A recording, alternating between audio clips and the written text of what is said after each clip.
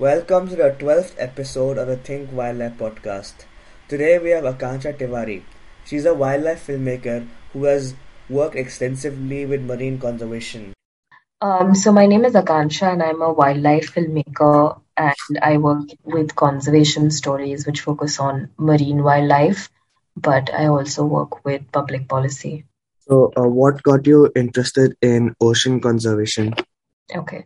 Um, Ocean conservation was something that was at the back of my head since I was a child, but you know, when you research and you realize when you start making films that there is not enough representation of stories about the sea, because we don't have enough access to it, so we don't care about it as much. It's looked at as a distant problem or, only a scientist problem. So I thought that we should have more stories about the sea and the ocean and water bodies, and that's how it started. One of your works was the film Tangled series. Talk us through it a bit. What was it about and what were your goals and what was your experience filming it?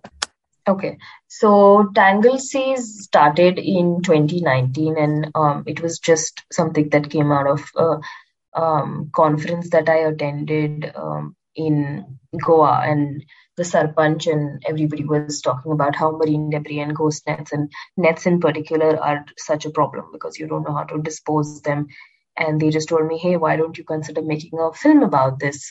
Because there's nothing and then we researched and we realized there's nothing on this topic at all, and nothing in specifically. Whatever stories are there are probably related to Schedule One species that get entangled in it. There was nothing, and so far, according to our research, there still isn't some film or any content like that which is specifically dedicated to it. So that is how it started, and then we researched a lot. We filmed for 1.5 years, and then the pandemic happened. A lot of problems happened, but um, it was a process, and we still are doing an impact campaign with it after so many years. And there's still so much work to do, so many stakeholders to talk to.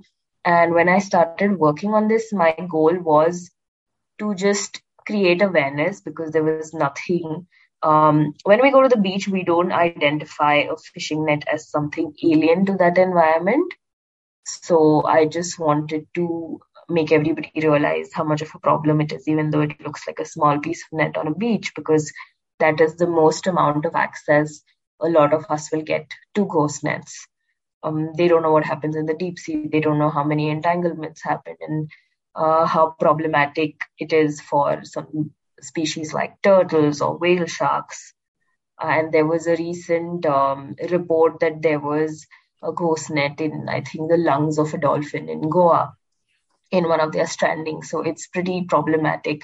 And if you don't know about this, if you don't care about the ocean, if you don't have access, then this is like um, even more difficult to relate to. So that was a challenge that I faced. And Tangle Seas is, it started as a project, but now we're converting it into a company of sorts, like sole proprietorship, where we would be getting involved with projects and, take up the impact campaign in a more serious way.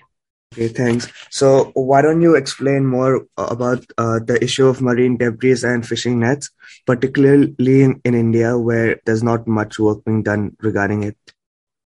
Okay.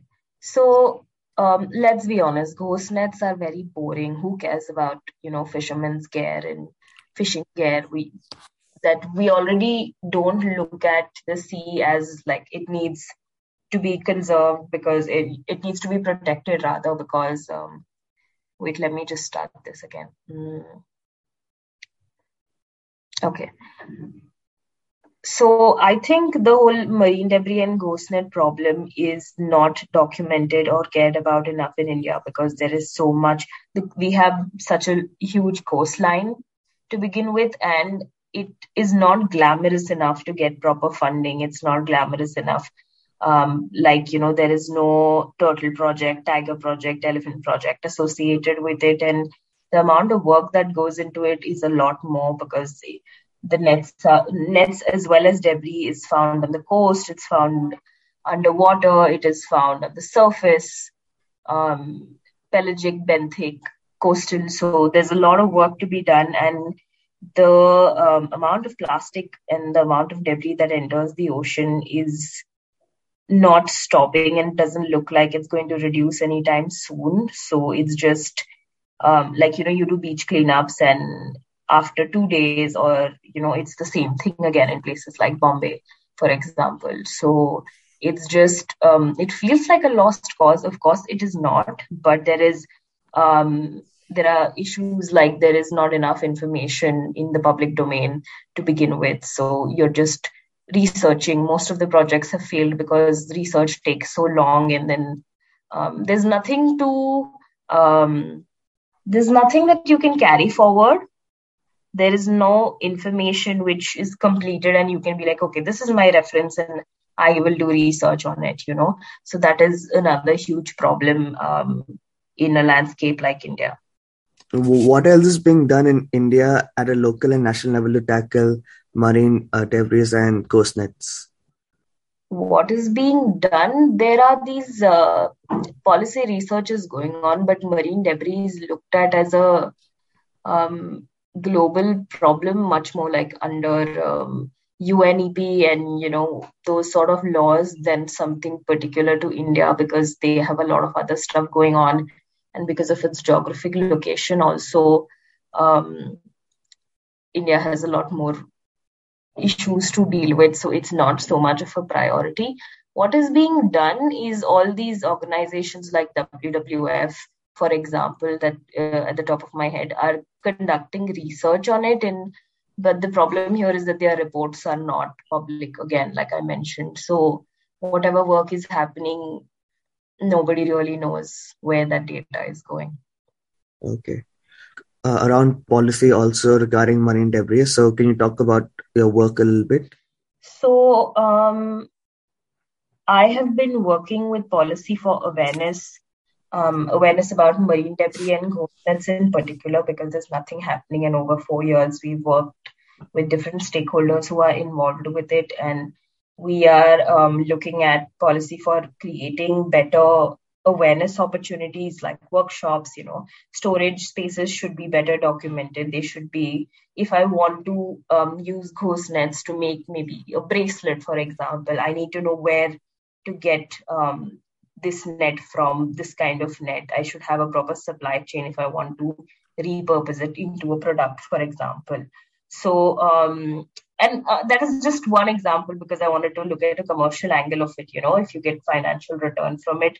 But repurposing can be done, decomposition can be done. That's a very scientific, long, short process, and it's not happened yet. But all of those things, if they have to happen, if you want to know how to get rid of ghost nets that are already existing, if it's not, because solving that problem at the source is also very far-fetched. So once whatever is there, there's enough to deal with already. And if you want to work on that, you need to know the whole chain of, where the nets are collected, and they need to be segregated, they need to be cleaned because they have marine debris. There's a lot of underwater other stuff that is stuck in it. So just taking that up on a local and global level is very important. So and nets are a huge part of marine debris. Marine debris, there's a lot going on in a general plastic problem thing that's looked at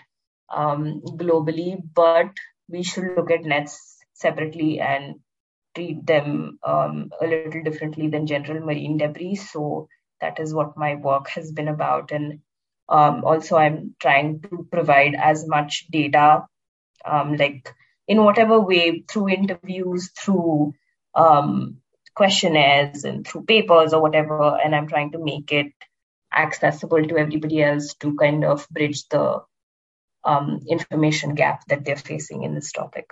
Okay.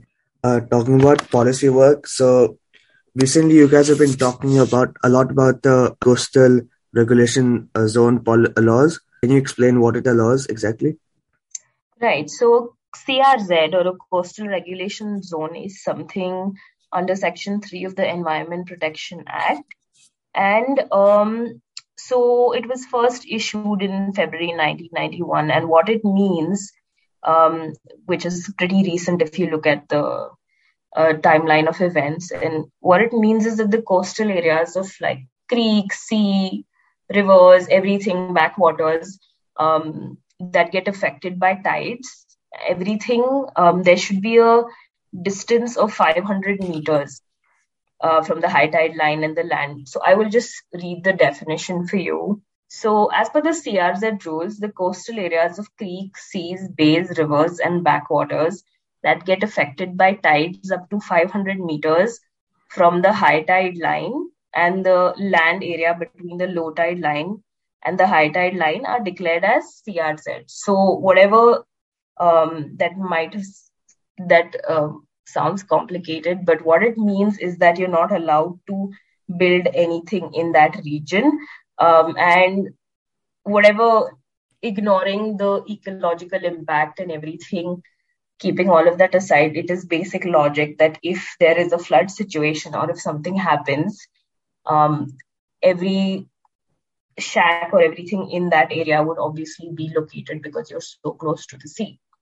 So that is what CRZ is in, as simplified as I could do it. You also launched a Ban the Butt campaign. Can you just talk about why cigarette butts are such a big issue, especially for marine conservation? So, Ban the Butt campaign was inspired by a similar initiative in Europe.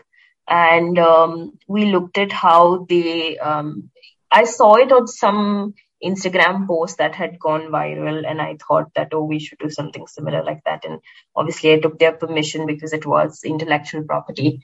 And after that, we collaborated with them, the Indian wing of the organization, and we did this campaign. So whenever we look at marine debris, we always look at it as straws and plastic bags because um, it fulfills somebody's agenda to say that, these particular things are problematic, and maybe Tetra packs are better to get recycled, easier to get recycled and all of that. That's a whole corporate thing. It's like how carbon footprint works, so it's on those lines, and you would feel that straws and plastic bags are the only problem. They're not. Cigarette butts enter the ocean directly from, you won't realize it, but you just throw your cigarette butt, just flush it down, or you put it down your basins, but all those water channels lead to the sea, and it becomes very problematic because of the filter and the toxic effluents that are there in it. And it's just ignored because, again, it's not connected to the ocean easily. Like maybe, straws are there, and straws, because again, so we look at straws and plastic bags much more because we've seen footage of turtles being affected by, we've seen those graphic images, we've seen those graphic pictures, and we care about turtles, we care about this glamorous megafauna, and that is why this is supposed to be the only problem that we address. That's how conservation works. Plastic pollution is something that is overdone now. Microplastics is something that is overdone, and all these things are ignored in the back end. So we should just look at the statistics and realize how problematic cigarette butts actually are, and remember at the end of the day that every water channel leads to the ocean. So one more question is that how can the layperson help tackle the issue of marine debris, especially the people who are not into conservation? Right. So like I just mentioned, we don't realize the little things that we do might reach the sea. Like whenever we're going out, just not throwing your cigarette butts around, not disposing of your straws around, because one way or the other they are going to reach the ocean, and then it's going to circle back to us. Even if people would say that, I don't eat seafood, how is this going to happen to me? But those, if you look at studies, microplastics have entered our bloodstream also.